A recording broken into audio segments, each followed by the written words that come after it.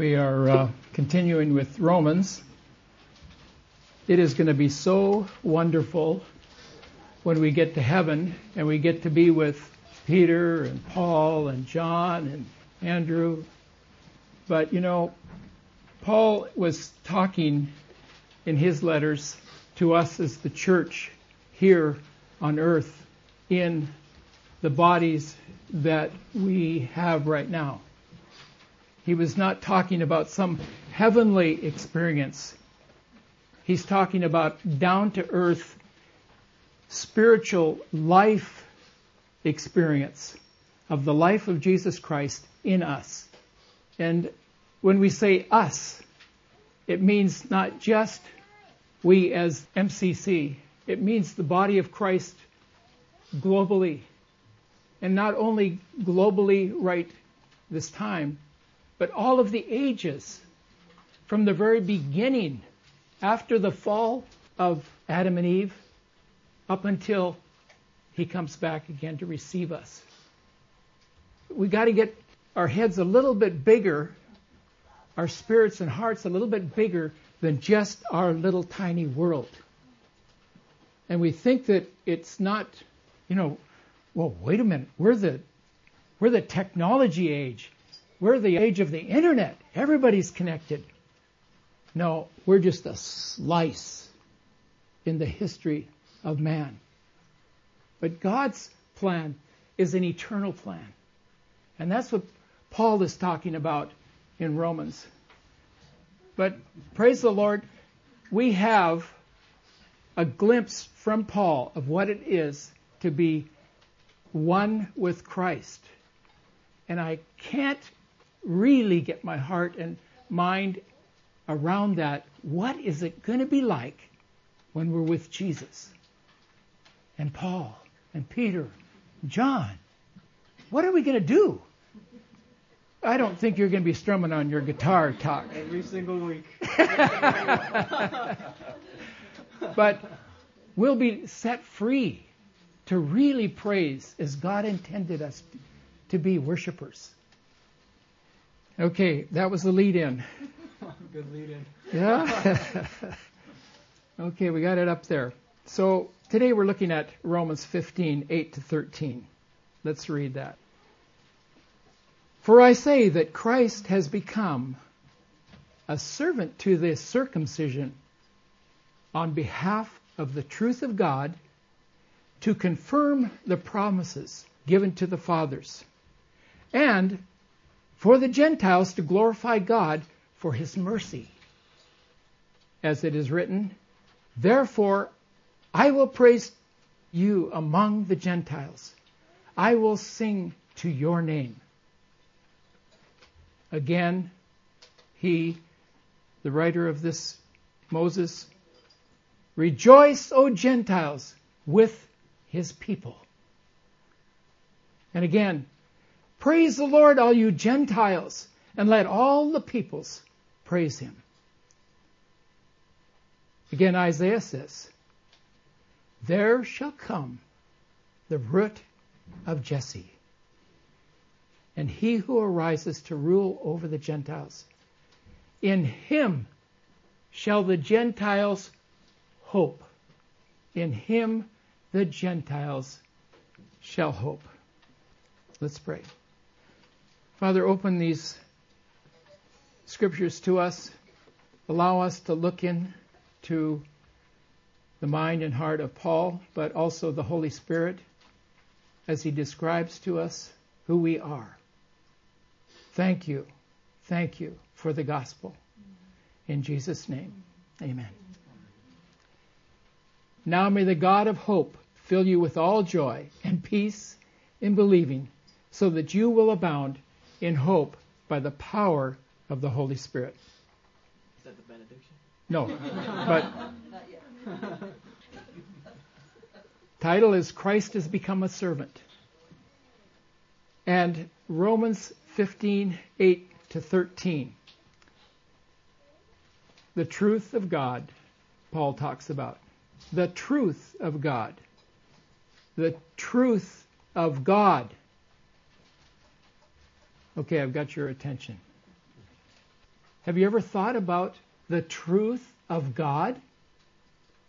Just to think on that one statement. What does that mean? The truth of God. The glory of God. What does glory mean? The glory of God. What is the glory of God?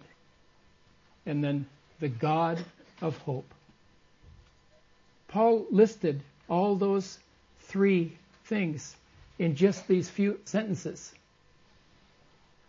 We're going to look into that. Let's look at the truth of God. Paul writes, "For I say that Christ has become a servant." Jesus is the servant to the circumcision. In other words, he made himself a servant to those who practiced circumcision or who were of the set-apart ones. And basically, in the context of what he was talking about, is the Jewish people. It was through the Jewish people, and that was the identification of they were set apart as the people of God. It was very specific, and it was practiced by all true Jewish people, and is even today. Remember that Jesus Christ, when he came into the temple, and we talked about this last week, he came to the temple and it was in a situation where he had to take action. The Spirit moved him to take action. That temple, 30 years previous to that Jesus had gone into the temple, Jesus had just been 8 days old when he first entered that temple. His parents brought him to the temple to be presented to the Lord God and to offer a sacrifice of a pair of turtle doves.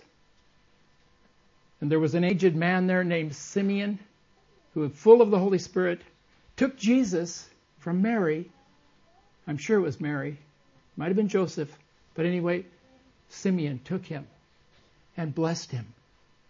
"For my eyes have seen your salvation, which you prepared in the presence of all peoples." And then Simeon quotes, "A light of revelation to the Gentiles and the glory of your people Israel." Wow. Do you know what that means? Do you understand? This was prophetic. An 8-day-old baby, freshly circumcised. And this prophet, Simeon, speaks of the light of revelation to the Gentiles and the glory of your people Israel. Wow. That's who Jesus is. That's why he came. For all peoples. That's why missions is so important in the church. That is why we need to concentrate more on what our mission is. From his birth, Jesus had been brought to the temple every year at the Feast of Passover. Every year. 30 times. He had gone to the temple at the least, brought there by his parents. When Jesus was 12 years old, his parents took him to the temple, and unknown to his parents, they were living in Nazareth, and they'd come down with a crowd of people down to the temple, and Jesus had slipped away somewhere, but they thought, well, he's just with his friends and our family, and so it's time for us now to go back to Nazareth. Several days trek back to their town. Unknown to them, Jesus had stayed behind in the temple to listen to and to question the rabbis. Same temple. The parents lost contact with Jesus, and it says that after 3 days they realized he was missing, and they set out to find him. He wasn't with the friends and neighbors, relatives. Searching for Jesus, his parents find him in the temple talking with the rabbis and amazing them at his questions. Wonder what he was asking them. What's the meaning of all these sacrifices? Why do we have to keep coming here? What is the purpose of this? What do you think Jesus was asking as a 12-year-old boy? You know, I have a theory. I have a theory that parents of preteen age children, this is a very important statement because it happened in my life, and so I'll use myself as an example. Watch for your preteen young people. It is time to really search out in their lives. Do they really know Jesus Christ? And answer their questions. Don't be afraid to answer their questions. In fact, you need to prepare yourself in answering them. You know, the most important ministry in this church, the most important ministry is not this pulpit, my preaching. I thank God for the Sunday school teachers that we have. We need to pray for them, that they teach the truth. Because I believe that in a preteen age, right about 11, 12, right in that age, young people are very open to spiritual things. More so than we think. And we need to be aware of that and take the opportunity to share with them. And thank you, Talk, for having the children come up, standing on the promises of God.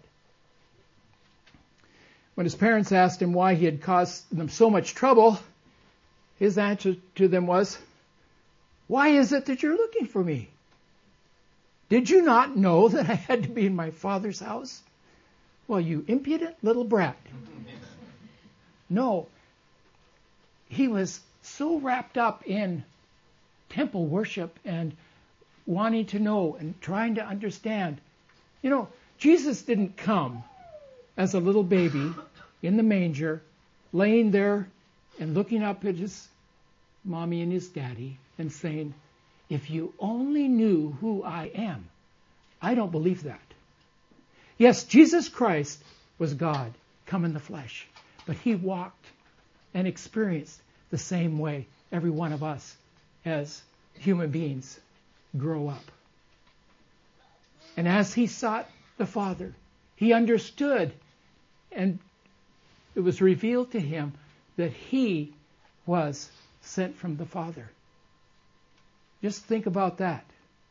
Maybe some of you haven't even thought about that.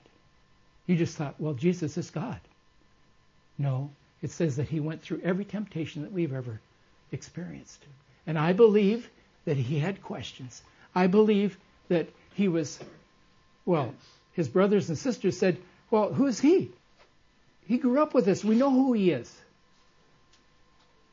Think about that. I'm not trying to shake your faith. I'm trying to get you to understand what God has done in sending his Son. Jesus was a servant to the Jews. And it says, on the behalf of the truth of God, to confirm the promises given to the fathers. Paul has stated that Jesus did not serve himself. Last week we went through that. Jesus was zealous for the Father's honor and truth. Jesus did not enter the temple with a personal vendetta. And you remember last week I talked about Jesus taking a whip. It was not like the Roman whip. And today I did not forget my whip. It was similar to this. I wouldn't hit you, Talk. We never know. I wouldn't be surprised. But it was a whip similar to this, made out of reeds. And Dale, I'm going to pick on you. Dale is a dairy farmer. Dale, would this hurt one of your cows? Make a move. Huh? It would make them move. Would it hurt them, though? You don't treat your cows that way. Don't use that. Oh, you don't use that. I was hoping you'd say, yeah, it wouldn't hurt them at all. Well, it wouldn't damage them. It wouldn't damage them. Okay. But it'd sure make them move, wouldn't it? Okay. And do you have jerseys? Some. Some. Okay. Now, they're the really cute ones, the little brown, big eye ones. Yeah, long eyelashes. But the point I'm trying to get at is you've got some cows that are ornery. And I understand Jerseys are ornery, right? I mean, they seem to be so lovable. But they're very ornery, hard to control cows. They're not as big as a Holstein, half the size. And yet, sometimes they need to get. Am I getting this all? Somebody please vacuum after the service. Jesus was not going in there on a private vendetta. He was there for the purpose of God's honor, on behalf of the truth of God. We said last week, it was the court of the Gentiles where Jesus drove the animals out, turned over the tables of the money changers who were just scalping, who were just taking money from the people. Israel has missed its mission. It had bypassed the rest of the world. We are it, and we have the truth on God. And they kept it close to themselves and protected it and held others out. And what kind of a Gentile would come in where there's cow dung all over the place, stinking, noise, smelly, a barn. Now, I really haven't been in Dale's barn, but I know it's probably a lot cleaner than what the court of the Gentiles was. Trying to paint a picture for you folks. This is what had happened to the worship of the true God. That's how far down they had come in their worship of who He really was. We need to be careful that we not get so familiar with religion and with our worship, that we keep that pure and holy before the Lord. We know the purpose why we're here and understand that He's called us out as a people to be worshipers of Him. Very important lesson for us to know and be reminded over and over again of who the Lord God really is. He became the servant of the Jews, but He was the servant of the Gentiles to glorify God for His mercy. It's His mercy that most of us here have experienced. The mercy of God, that He sent Jesus, that I've had the privilege to know Jesus Christ, to hear the gospel. How many millions, how many billions of people right now standing on this globe do not know, do not have the opportunity to know the God of all mercy. That should be in our hearts as the church, even in this city that we're in. How many million people in Tokyo do not know a thing about Jesus other than maybe it's a swear word that they've heard in a movie, or they just see a Christmas tree and there's a baby, something to do with a baby. And yet we walk among them and more or less ignore them. How many of us are shoulder to shoulder with dear Japanese people, and our hearts say, well, I don't think they'd receive him. I don't think they would be interested. Don't assume that. You are the temple of the Holy Spirit. And He's put you where He has you for the fact that there are people around you that need to know about Jesus Christ. For them, it means eternal death. Not to know Him, but to know Him is life eternal. Second point, the glory of God. Paul is amazing. He really is amazing.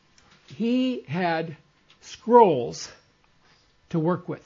You know what a scroll is? It's paper all rolled up into a roll, and they pulled these out, they pulled them out and read them.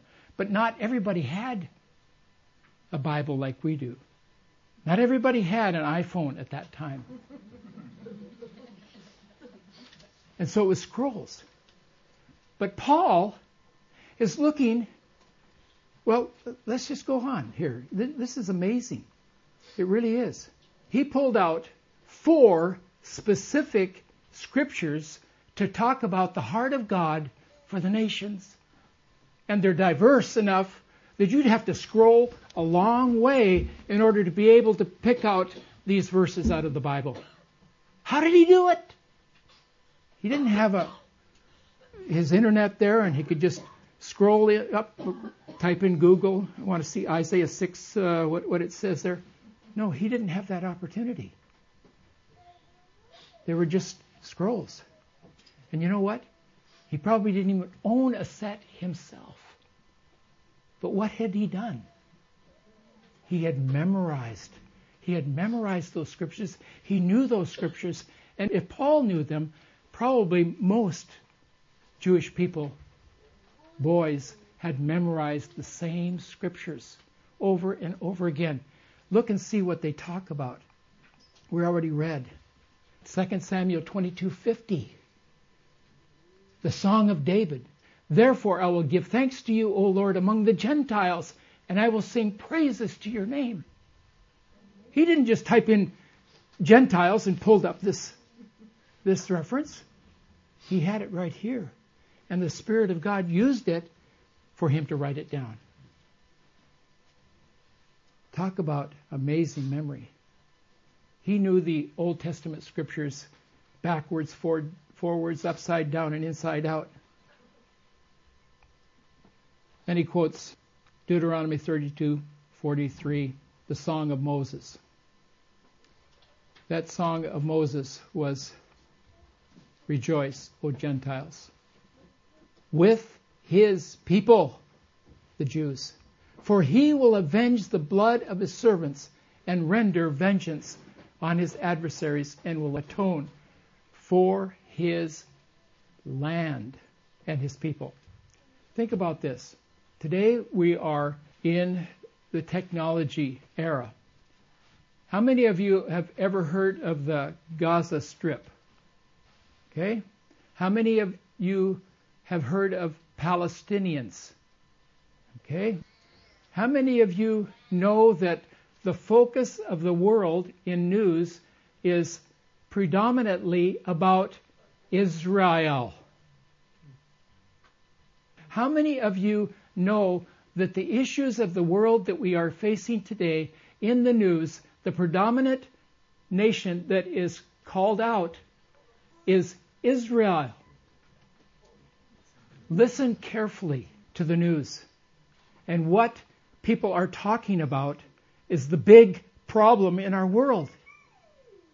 It's Israel. It's Israel. That's the problem. If we get rid of them, we get rid of the problems of the world. That's basically what is in the news today. And we need to take heart. Jesus said, when you see the fig tree budding, look up. Your salvation draws close. The glory of God. Paul speaks of the glory of God. And he pulls out again the third scripture, Psalm 117:1. You know what? What's the shortest psalm in the Bible? Well, it's Psalm 117. It's only 2 verses. Okay, well, just 2 verses.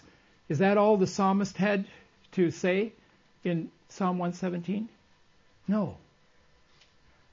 That is a short psalm, but it is very, very broad in its scope. The scope is, this is the heart of God for the people of all generations. Praise the Lord, all you Gentiles. Worship him, all peoples. For his loving kindness is great toward us, and the truth of the Lord is everlasting.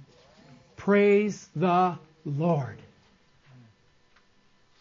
Think about that as you watch the news.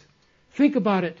God sees us as Jews and Gentiles coming to him, his bride. The ones who are in love with him. Those that he'll gather to himself.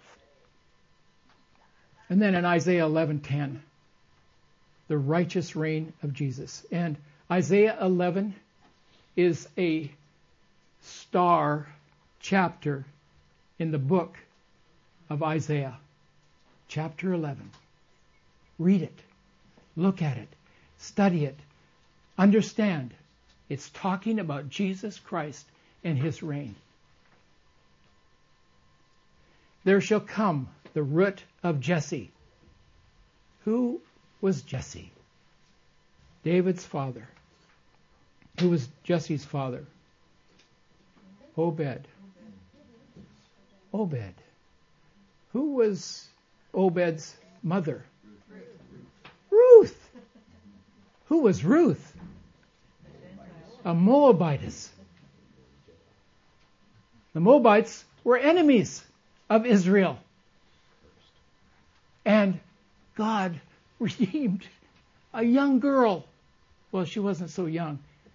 No, this is great news for us. It really is. That God, his clock is a perfect clock. Our clock, the 24-hour clock that we have, it has to be reset. What, every year or every few years to get it accurate because it's off. We're always off as people. But God's time is not off. 1 nanosecond. He's the God of perfection. He's the God of timing. You think you're late for your plane or your train? God's never late. And you know what? He's never early. Thanks for laughing. You got the point. We think, God, hurry up and answer that for me. You said you were going to answer. Well, he's never early and he's never late. How can that be? Because he's on time. Well, anyway, folks, this has been fun. And there's a lot here. And I probably should take another week on this, but I'm not going to. I'm determined to finish Romans before I go on vacation this summer. The Lord bless you as you kind of look over the notes and go through this and understand what God has for us as a people. And in conclusion, let's stand. The God of hope. And now may the God of hope fill you with all joy and peace in believing, so that you will abound in hope by the power of the Holy Spirit. God bless you. Amen.